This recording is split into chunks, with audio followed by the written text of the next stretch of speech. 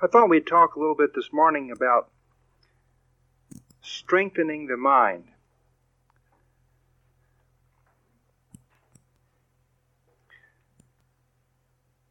It's been said that a fast mind is a sick mind. But it can also be said that a fast mind is a vulnerable mind, a weak mind. That might be more inclusive. That a slow mind is a strong mind,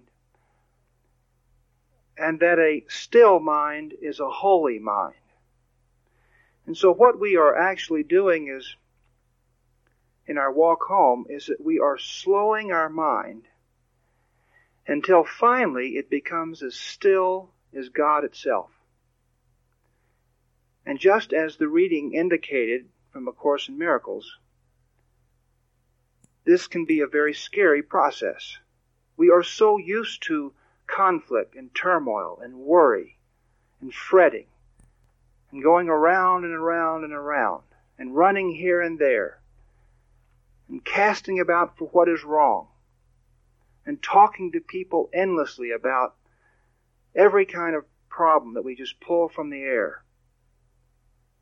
That if we stop that for just a moment, we get scared that the world is going to fall in on us. Gail and I have some friends who decided that they would go to Albuquerque just for fun. I know this sounds like a fictitious story.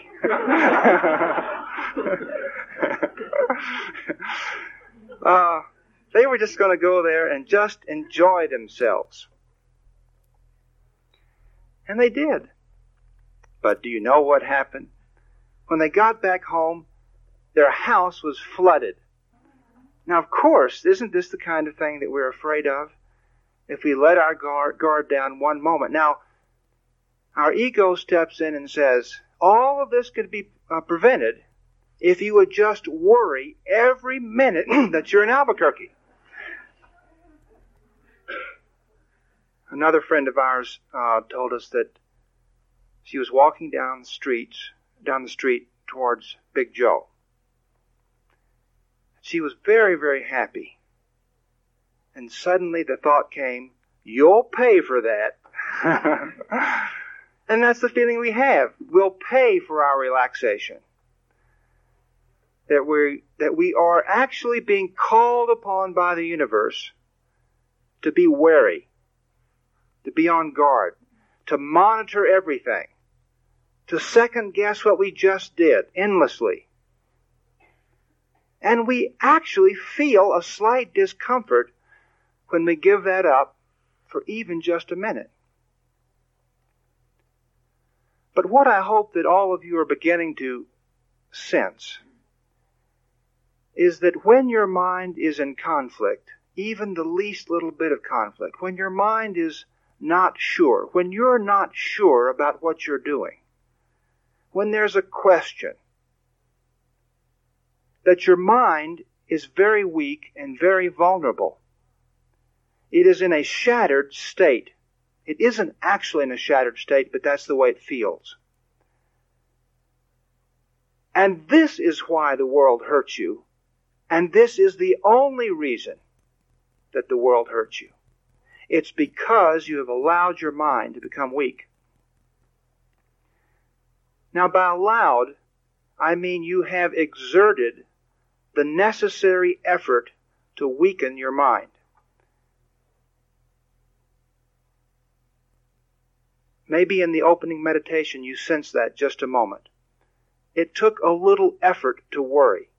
It took a little effort to remember some upcoming duty or task or something left undone. The mind naturally springs back to oneness and to strength if we don't tamper with it.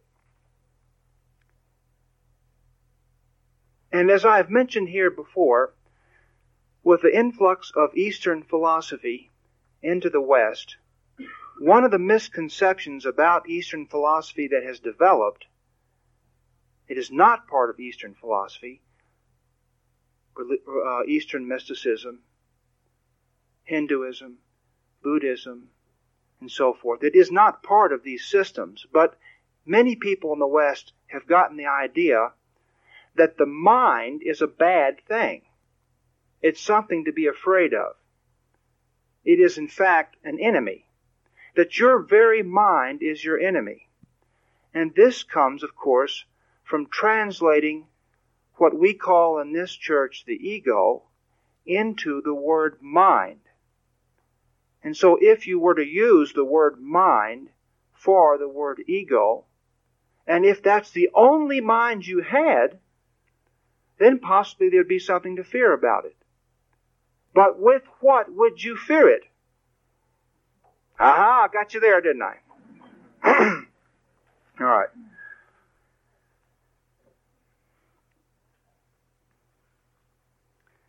We've also spoken here that it is obvious that when we sleep at night, the entire mind is not affected by the dream.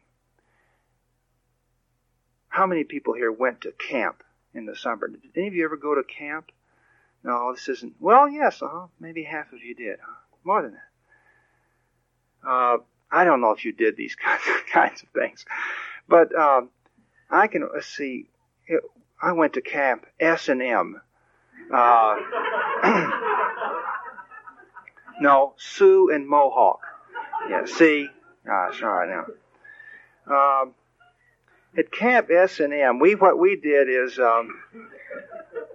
we would wait until one of the unsuspecting fellow campers fell asleep. Did you ever do this? And then we might get a feather, tickle his peach fuzz, because none of us had beards, and we were little campers, and he would think it was a fly, and he would deal with it as if it were a fly while continuing to dream. Or did you ever pull the sheets down just a little bit and watch someone pull them up? There was a counselor at Camp S. This is a true story. There was a counselor at Camp S&M who was very interested in hypnotism. And he used to hypnotize the little sleeping campers. All the other campers in the cabin thought this was great fun, and they would encourage him to do that. In fact, they would run out and tell him if someone had fallen asleep. And it was a tradition at Camp S&M for us to get around the bonfire. I can't remember if it was every night or once a week or something. I think it was once a week. And we would have these activities, and then, when it was all over, we would sing taps. Day is done. That kind of thing. You remember that? Right.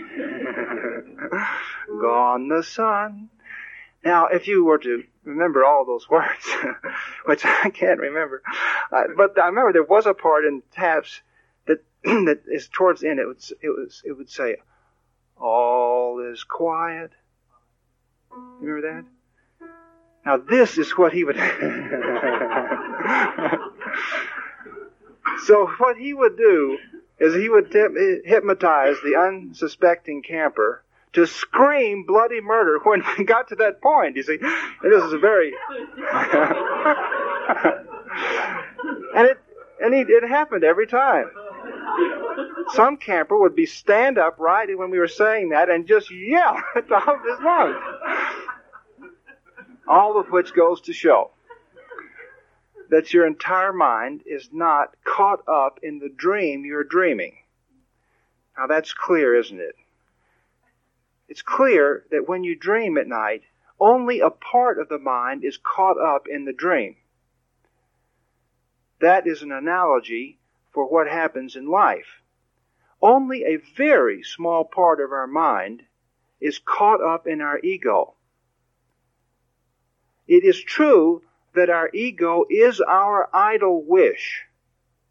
We call it an ego as if it were a separate thing, but it is our desire to be thoroughly miserable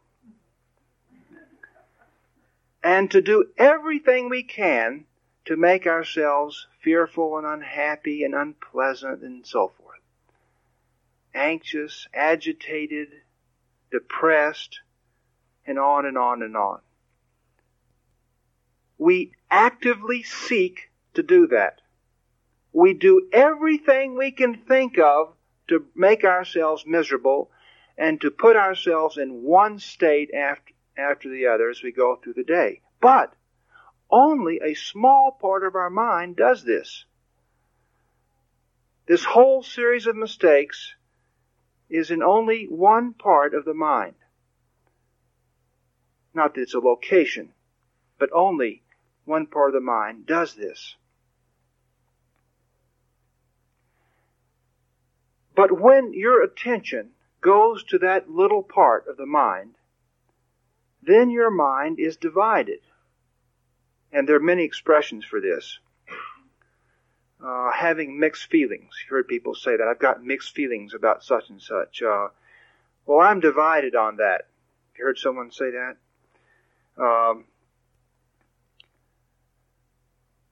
I've got one of these wonderful old original thesauruses that has some of the great old phrases that people used to use. They don't use anymore. Some of them, of course, they do. And I was interested to see what were some of the phrases, some of the synonyms for being undecided.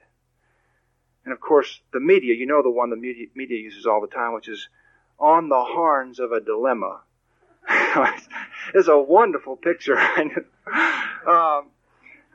But it was interesting to me that the expressions that have grown up around ambiguity, mental conflict, being undecided, that state of mind that we are in most of the time, that even the way in which we express that is conflicted. And so on the one hand, you have expressions like this: up in the air. So-and-so is up in the air about this. So-and-so is in suspense. So-and-so is up a tree. Those of you who aren't from Texas probably haven't heard that one. Up in the air, in suspense, up a tree. But also, did you know that there are these phrases? You're floored. You're stumped. You're thrown. You're sunk. Now, which are you? Are you up in the air? And now, obviously, there have been very well-meaning people, probably great, giant intellects who have come along, who have put these things together to make some cohesive system. So you actually have expressions like up a stump. Have you ever heard that one? Up a stump. And then there are others like hard put. I like that one. What you want to be is easy put, soft put. How are you feeling today? I'm soft put.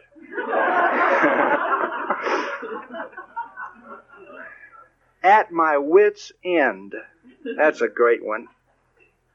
In a pucker. Heard that one? All balled up. And then the most magnificent one for people who go to places like the Dispensable Church is mystified. I was talking to one of Santa Fe's holy men, one of these people who lived in caves with the bears and the tigers and so forth. And I was discussing with him how it is true that in this country, people on a spiritual path think that when they get sick, they have to read books with spiritual overtones.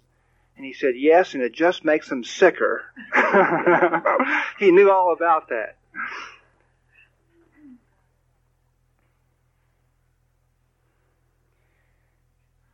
Now, it's possible to talk about this phenomenon of weakening the mind, of being in a state of conflict. But it takes a great deal of practice to begin to sense the actual essence of this subject.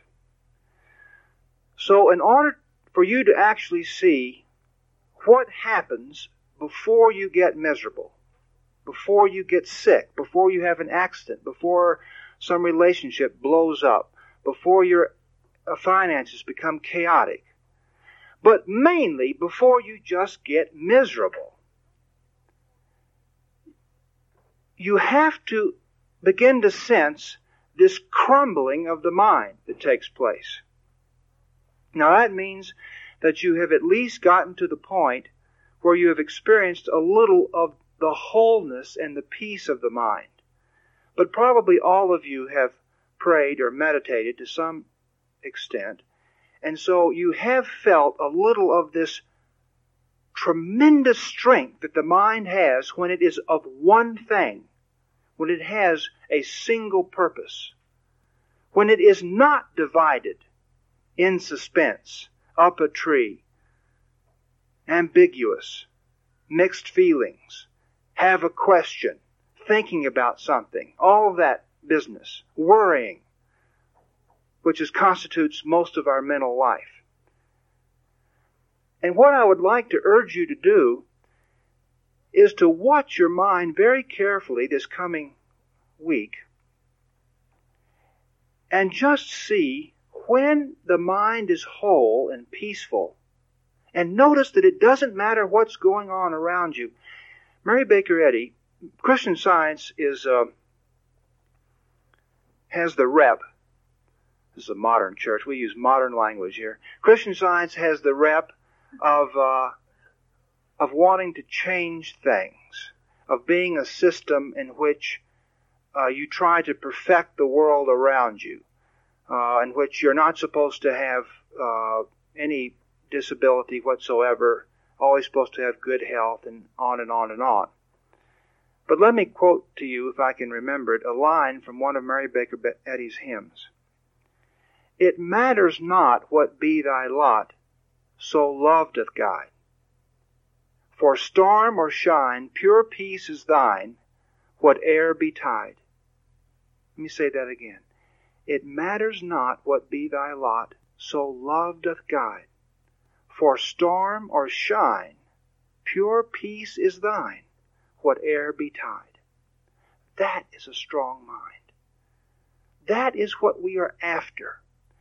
It takes a great deal of work and concentration and practice. It takes tremendous motivation, self-motivation, self-induced motivation. Always it is possible for you to say to yourself, I'm not trying hard enough. I need to meditate more. And if by that you mean be more relaxed and more peaceful and more at ease and happier and enjoy myself more, then you are right.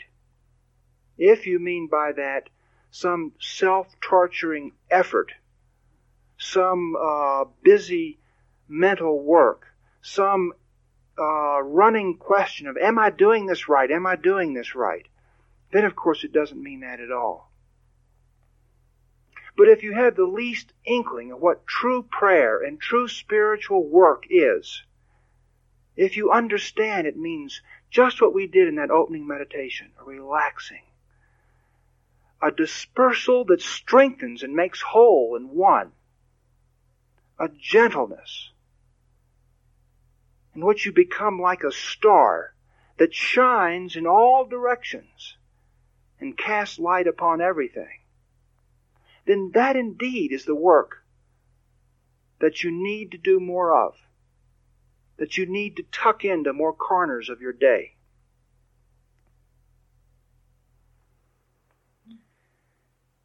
It is very important to understand that your ego, even though it represents only a very small part of your mind, even though it is an idle wish, even though it is a conflicted wish, so you are of two wishes, you are of two wills. You are actually trying to approach life in two different ways at this time.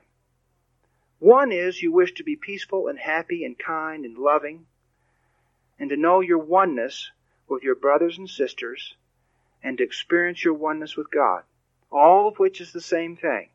That's part of you. That is the major part of you, if only you could see it. The other will, the other wish that you have, which probably you are pursuing most of the time, is to be miserable and unhappy and conflicted and worry and so forth. And you must understand that this little identity that you have made to carry out this wish because your true self can't carry it out. Do you see that? If you were to have a wish, I would like to be separate and different and set apart and better than, more depressed than, more miserable than, richer than, poorer than, healthier than, sicker than. It doesn't matter. The ego doesn't care. Anything doesn't matter. As long as it's different, as long as it sets you apart. Do you see that in order to carry out such a wish, you would have to manufacture a separate identity with which to do it? Because your true self could not do that. And that is, of course, what we have done. We have made a separate identity, even though it's only a fantasy identity. And we call this the ego. But it is already set up. And once it's set up, it's a little bit difficult to let it go. It almost as if it functions by itself, just as we've said before here, an imaginary playmate functions by itself once the child sets it up. Now, if the child never set up the imaginary playmate in the beginning, do you see how much easier it would be for him to enter into, or her, to enter into true companionship, real companionship, true friendship? But once this little girl, this little boy gets caught up in having an imaginary playmate, or a series of them, then it's a little more difficult for them to enter into true. It's a little more difficult for them to go out and play with the other kids on the block. It's a little more difficult. It's a little easier for them to sit in the corner during the birthday party and just watch. Because they have their imaginary playmates around them. And they think that this is giving them something. And that, of course, is what we do with our ego. We actually think that this little imaginary identity is giving us something, and it is already set up. This is not a fearful thing. This is something you must see clearly if you are to lay aside the ego. You must see that it is set up and that it operates in a certain way, although it is entirely your wish. And change your wish and you have no ego. But it's already set up, and it attempts to extend its base of misery, of unhappiness. So when you focus your attention into that little part of your mind, your self-image, your little name and body and little history and the whole little soap opera that lasts, 20, 30, 40, 50, 60, 70 years, whatever it lasts. This little thing, when you focus into that little soap opera, that little identity, then it operates the way it was set up. And one of the things that it does, always does, is it attempts to expand its borders, to increase its base of operation. And here are a couple ways that it does this. One is it acts out its negative feelings in some way. You don't have to act them out around other people. You can act them out at home. You can look quite depressed, act quite angry at home. You can act angry in a bathtub.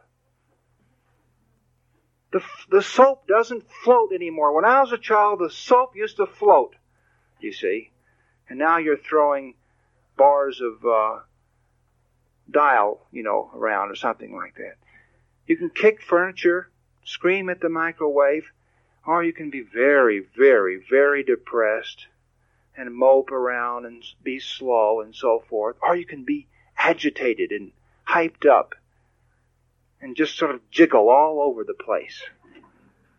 You can even sing nervous little tunes as you do this and tell yourself that you are indeed a happy person.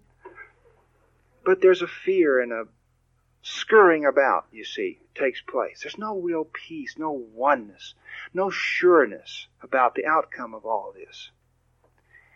And so when you take your feeling, what you feel, when you take some thought that your ego presents to your mind, when you take it up seriously, because there's so many thoughts that your ego presents to you that you don't take up.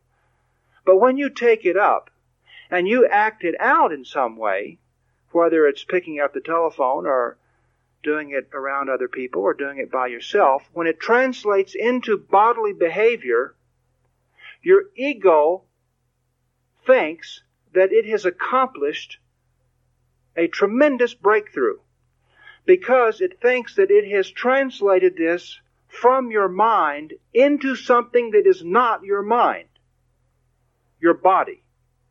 And if you are calling people up on the phone or you're talking about this kind of thing to other people, now you've got other bodies engaged in this. And do you see how this takes it away from your handling? How can you handle it quietly and by yourself if there are all these people if the only reason that we think a dream is real at night is that there are things around us responding to us. And so there are people that answer us in a dream. They carry on conversations with us. They react to us. We pick up a piece of paper in a dream and we fold it, and it has creases in it as a result. And we say, I am actually this thing. But you're not, because you're in a dream. You're actually lying in bed. But it seems real because something outside of what you think you are responds to it. And so that's what the ego is trying to get you to do always. To extend it out so that other things can confirm the reality of this unhappiness, this dis-ease. And so, of course, if you can limit that,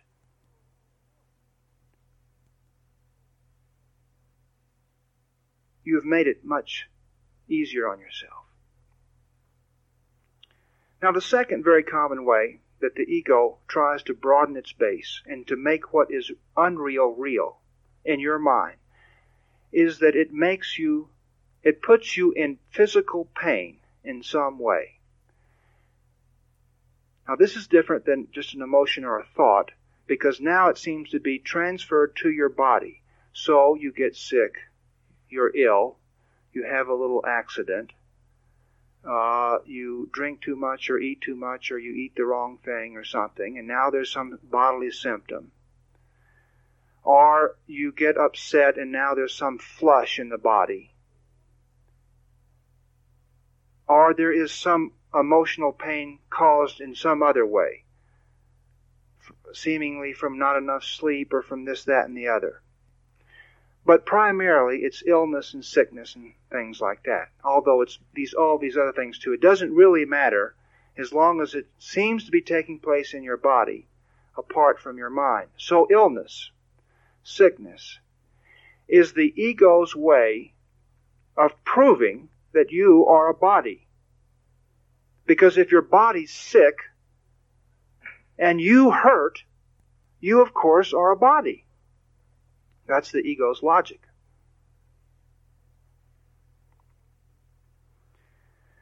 So what do you do if you're on a spiritual path?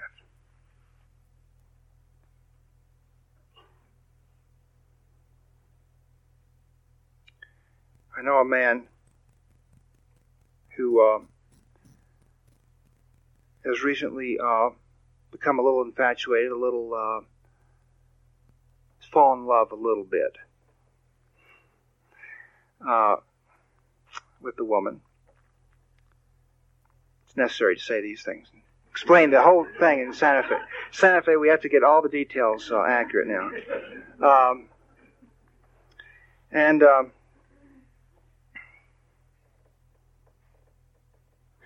So he had recently had a telephone conversation with this person and had a date with this person and was feeling very upset about the whole thing.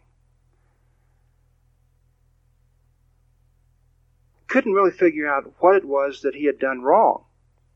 but felt like he had done something just awful, that there was going to be some doom, some consequence. He hadn't done it right, both neither the telephone conversation nor the date. But he was on a spiritual path, and so he decided to take care of this. He realized that this thought came from his ego. It made him unhappy.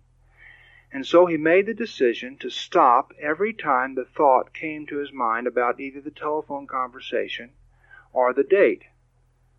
He decided that he would stop physically in his tracks and remind himself of the truth of the situation. And the truth that he reminded himself of, his truth, the one that he liked using, not the right truth, just the one he liked using, was that he was already at one with this person. There was nothing to accomplish. There was nothing to bring about. That the self of this person and the self of him were one self. And that the whole relationship was a blessing. It was looked over, watched over, cared for. There was nothing to do about it. And that was the simple truth that he used every time the thought came. And he told me that in the morning, when he started doing this, he had to do it almost every 2 or 3 minutes. And so it took him a long time to actually walk across the living room because he would physically stop. But he said that by the afternoon, it was over. The ego did not present him with even the least little thought about the conversation or the date. However, the ego presented him with this thought. Oh, I see. You are one with this person. Well, of course, you're at one with everybody. That means, of course, you will live by yourself for the rest of your life.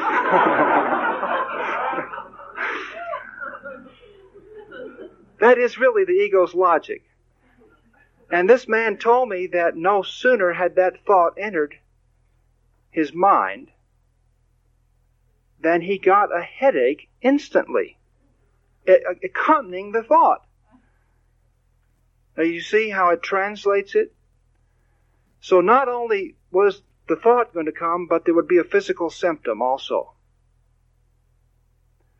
Now this is exactly how the ego attempts to expand its base. Because he had not expanded it in the traditional ways, which would be to call up his friends and discuss this endlessly, and tell his friends everything he had done on the date and on the phone, and they would tell him where he had made his mistakes. You see.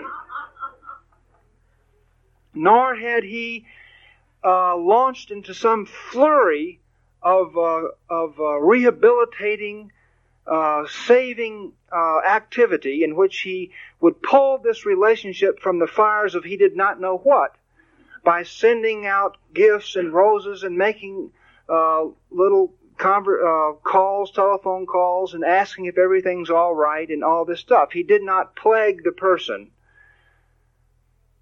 with his fear. He knew better than to do that. But the ego did enter in the one little door that was left open, and that was a physical symptom. Now, let's talk about what do you do if you get sick? Because this is how the ego tries to expand its base. This is what you do if you come to the dispensable church. This is not what you do necessarily in other systems. And people who come to the dispensable church, affectionately known as Dispensapalians,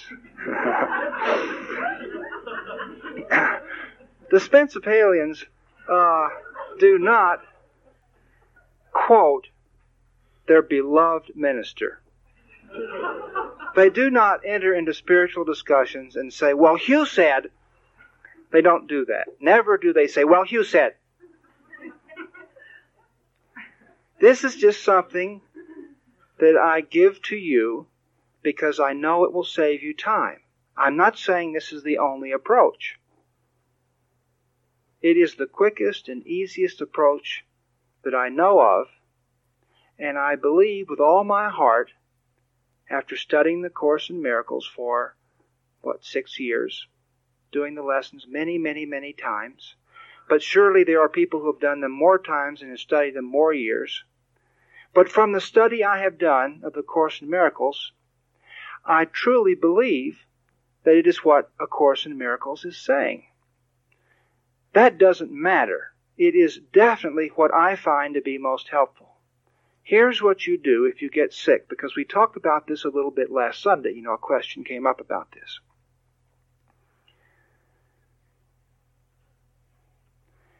You notice that your physical symptoms call forth certain thoughts in your mind.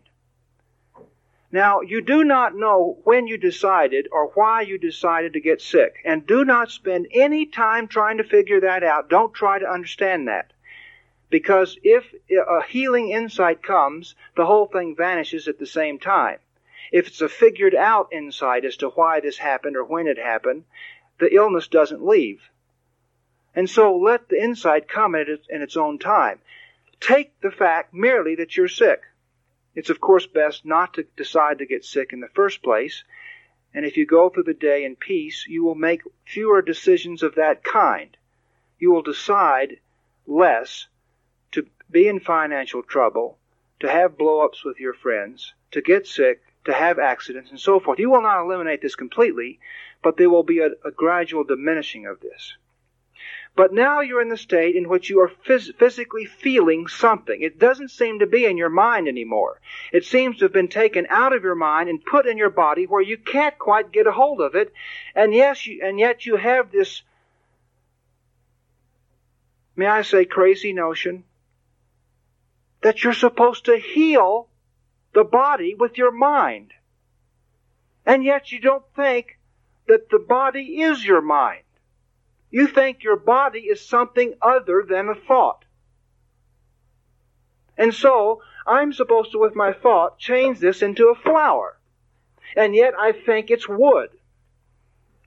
That's exactly where the ego would like to have you. Do you see the position that puts you in? To start trying to change an illness with your mind when you really don't believe that it is your mind? And I can tell you, if you're sick, you don't believe it. At that moment, you don't believe it. So what do? What's the quick and easy way? The long, protracted way, and it will work, not saying it won't work, is to start doing mental battle with this thing in some way. Reading spiritual texts and saying affirmations and mantras and, all the stuff. Well, last Sunday I recommended reading Agatha Christie. We'll go a step beyond that today. Notice that the symptom calls for a train of thought. You cannot feel pain in your body, distress in your body of any sort, I don't care what it's come from, too hot a bath, not enough sleep, or one too many Cheerios. It doesn't matter what the cause is. The minute you feel anything in your body, it calls for a line of thought. In fact, it calls for the affirmation of a law. So unless you're aware of this, you won't see this happening. You will actually begin affirming a certain law. It is not a true law, but it is a law in your imagination. And you will say, I didn't get enough sleep, and I should have, I knew better than that, and so forth, and now I have to pay for this. There's nothing I can do. It's going to be just a miserable, awful, awful day. There's no time for me to take a nap. No. And there's this thing sort of going on. There's sort of a depressed acceptance of what this means. Heal that. That's what you heal. It is okay to heal the thought, because you know that's a thought. So you don't deal with the symptom, you deal with the thought, the depressed acceptance, the agitation, the panic of having to do something. What am I going to do? What am I going to do? And you go out and you try to, 1,500 remedies all at once. That is what you heal, that sense of panic or that depressed acceptance. or that, yes, I deserve this because. So you first must be aware of the thought and know that there's a thought if there's a symptom. Take this on faith from me. If you feel pain in your body in any way, distress in your body in any way, there is an accompanying thought in your mind simultaneously. Look for it. It's there. What depressed, accepting law have you entered into? And then remind yourself of the truth. See what the thought is. Don't make it complicated. Just see what it is. Yes, it's silly, but see what it is. And then remind yourself of the truth. Or, and we'll talk in just a moment of some other things you can do. I'm just giving you one thing right now. Remind yourself the truth. I am under no law but God's. That which is peace made me peace. I am nothing but peace. That which is pure, bright joy made me shining joy. I am nothing but joy. That is the correcting of the thought. Now, the mistake that people make is they do that and then they look at their body to see if it's had any effect. Don't do that. Have no interest in whether or not this in any way affects your body or the symptom.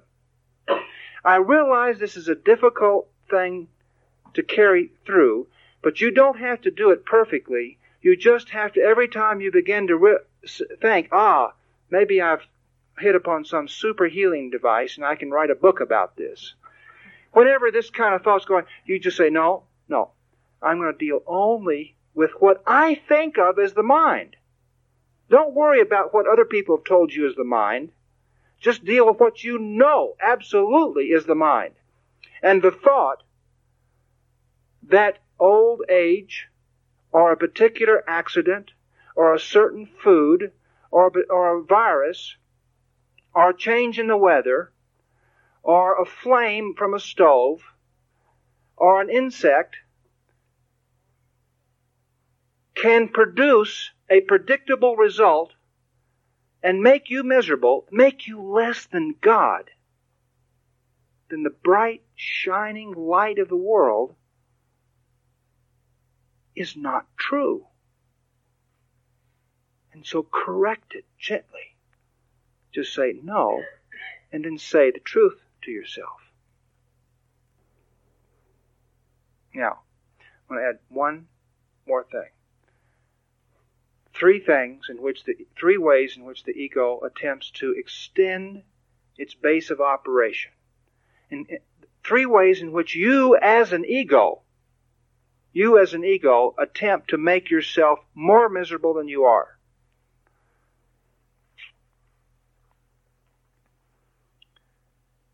The first one was to act it out. The second one was to be in pain in some way, physical pain, to transfer it into the body physically. The first way, you just don't act it out. That's quite simple. You see how simple that is? But once you're sick, it doesn't seem to be that simple. It, of course, is that simple, but it doesn't seem to be that simple, so deal with how it seems to be. Deal with that. Otherwise, you're being dishonest. And if a healing takes place, don't think about it. Don't be interested in it. Don't call people up. Don't go around telling the story. Oh, Hugh tricked us again. Showed us how to heal our bodies and pretended that he wasn't doing that. Yes, that's in fact true. I'm doing that. But I'm telling you that if you get interested in the results, you have completely missed the point, which is you deal only with your mind. Now, when you get to the point where you realize that your body is a thought, and I am not at that point, and I don't know anybody who is completely at that point. I know one person who's very close to it, and that's all. I don't know anyone who's absolutely there 100%. But when you get to the point where you know that your body is just as much a thought as it was in the dream you had last night, then you will be able to correct it. But you will be knowing that you're correcting your mind. And therefore there will be no sense of battle whatsoever. You will change it as easily as you change your dream at night. Now, haven't you had the experience, most of you I'm sure have had the experience at night, of suddenly remembering that you're dreaming, and that you're dreaming now. You're asleep and you're dreaming, and suddenly you know that you're dreaming. Now, the dream's still going on, but suddenly you realize, oh, this is a dream. Please, how many people here have had that experience? Okay, most of you have had that experience. Now here's what happens. You think, oh boy, this is a dream, and I know it. And so what do? You start trying to change the dream, because you cannot know it's a dream without also knowing you can change it. And so you say, oh, this is a dream. And you try to make it a delicious dream, an exciting dream, a titillating dream, or whatever, fancy dream, whatever it is that you suddenly want to do. I'm not going to ask those of you who have tried that to raise your hands, because I know that every one of you who have known that it's a dream have had the thought, let me see, I think I'll just change things a little bit. But what happened? The minute you tried to change things even a little bit, you fell more deeply into sleep and you forgot that it was a dream. You cannot. Why is that? Why did that happen? Because you were judging the dream. You were now saying it's not all a dream. This kind of figure over here in this kind of situation is more valuable than this other situation. So I think I'll change this, and I think I'll make such and such a thing happen in the dream. That's a judgment. Now you're not thinking dream, you're thinking good and bad. Value, more value and less value. And so as soon as you assign value to parts of a dream, you're not saying it's all dream. And so, of course, you lose the ability. The answer, of course, is that in your daily life, deal with only what you know to be your mind and attempt only to heal it, only to relax it, only to bring more light and more peace and more joy into it. Okay, I'm running very short. Oh, I'll need to mention the third thing. The third thing is to be in a state. So we mentioned acting out, sickness, and being in a state. My fellow Dispensapalians, you are like me. And that is, you love to be in a state. You just love to be in a state. You just love to say, I cannot do this. I can't do it. You love to be upset one more time. You love to be angry one more time. You love to be depressed one more time. You love to have an awful day one more day. Now, you may not see this, that you love it, but surely you see how often you get yourself in a state. I'm adding because you love it. So when I told you a couple Sundays ago that I had an awful, awful, awful day during the week, it was because I loved it. I loved having an awful, awful day. All that happened was, towards the end of the day, in effect, I said to myself, I don't love this anymore. I'm not going to have an awful day. And then, of course, the thought that would be most helpful to me came into my mind, which is the one I told you.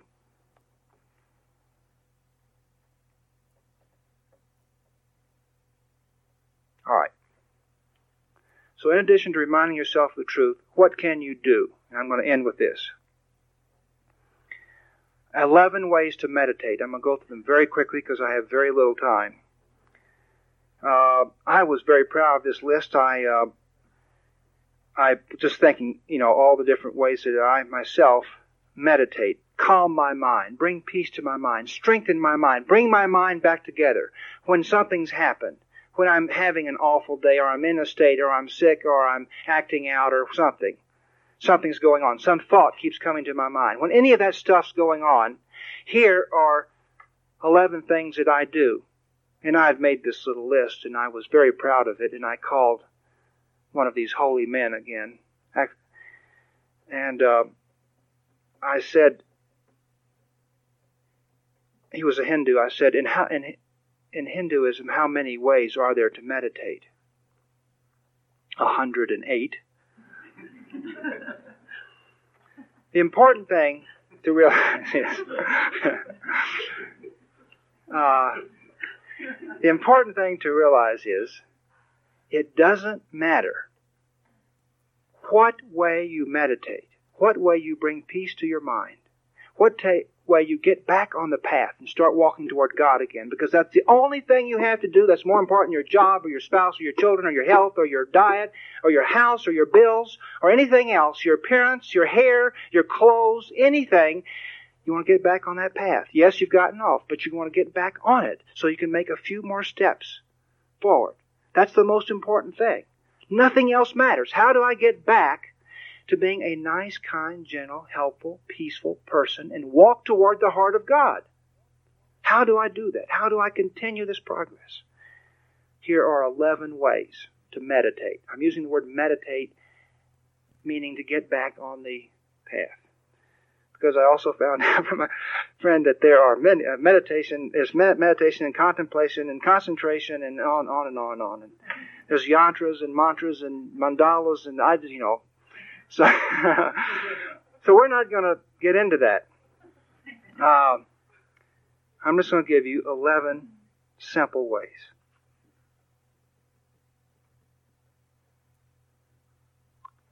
Sit and watch your thoughts. Nothing more than that. Just watch them. Like some silly parade of funny creatures, just watch them. That is a sufficient way to bring your mind back together. You just sit down and look at what thoughts you're thinking. Just observe them calmly. Make no judgment on them whatsoever. This will bring you back to peace every single time if you choose to use this particular way. You just watch your thoughts. If you want to just say, that thought, that thought, you can do that. Number 2. You can use an imagery. We sometimes use imageries here in our closing meditations when we have them. You might look on page 69, lesson number 69 of A Course in Miracles. There's a beautiful image that we've used sometimes here. Is a good example of how to use an imagery as a form of meditation. Number 3, close your eyes, sit down, and just listen to the sounds around you. Just the sounds alone. What sounds do you hear? This will bring your mind back to the present, which is into God. Strengthen it, and it will let go automatically of the problem. I'm not saying it will heal your body, but it will heal what you think of as your mind. Number 4, simply watch your breathing. There are, of course, many techniques of breathing. I'm not talking about that. If you know breathing techniques, then, of course, you can apply those. I'm talking about just sitting, closing your eyes, and watching your breathing without trying to change it in any way. You make no alteration whatsoever. Just watch the way you breathe. Make no judgment on it. Number 5, pause. It's always good to physically pause. It's not always possible, but it's usually possible. And practice utter mental stillness for just a few seconds, if that's all you can. Think not a single thought. An absolutely still, quiet mind for just a few seconds.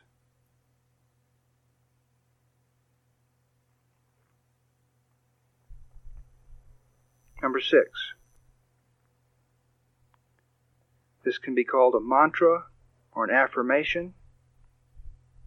But what you do is you just merely begin repeating some sentence that you love that has a calming effect, an encouraging effect, a happifying effect on you. You just begin repeating some phrase or sentence or some word. God loves me. are God. God. Or peace. Peace. Or God is peace.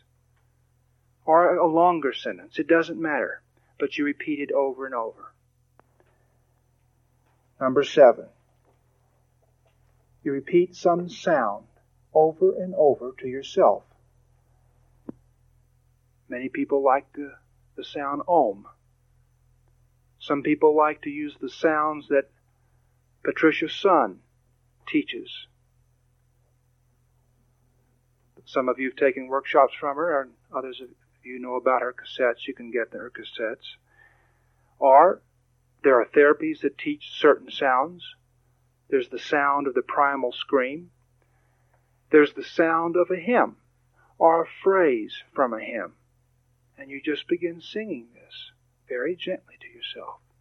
This lovely, lovely phrase from some song. Or this Om. Or this whale sound like Patricia Sun teaches. Or the scream, or it doesn't matter. Something that genuinely brings peace to you.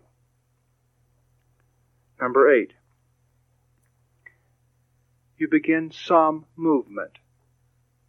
Some movement. There are many people who teach movement. And many people, for example, find jogging a meditation. Many people absolutely do not. Some people find dancing in a certain way a meditation. So there's Sufi dancing, the whirling dervishes, and so forth. A movement, some movement. That's why a simple task will often calm the mind, a task that you like doing. That's why washing dishes, for some people, is a meditation. They enjoy doing it. It's peaceful. They know how to do it. They're confident, and they just do it. That is a meditation. Don't be afraid to use it. Use anything that will bring you back to the path to God. Number 9.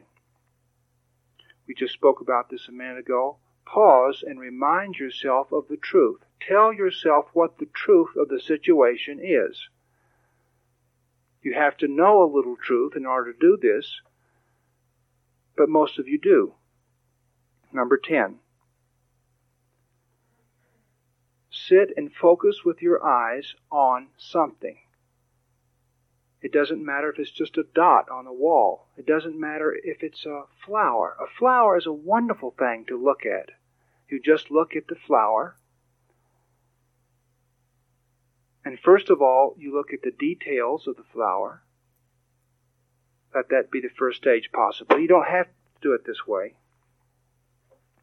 And then you look at the flower as a whole. This will come about naturally. And then you will begin to feel a oneness with the flower. And so the softness of the rose will very gently become your softness. You will feel that you have taken on the softness of the rose, or the gentle flickering of the flame of a candle, or a mandala, or anything that you want to look at. Number 11. You simply contemplate something. So this is with your eyes closed. Now you're not looking at it. It is, of course, possible to look first at a rose, close your eyes, still see the rose, and contemplate the nature, the essence of the rose. But you can also contemplate the love of God. You can contemplate how much God loves you. You can think and think and think about that, but not think about anything else. Or you can think just about light. You just contemplate light. Or you contemplate yourself. And so let's end this service with a very, very brief meditation. Aside from the dancing, please use any of these that you would like to use right now.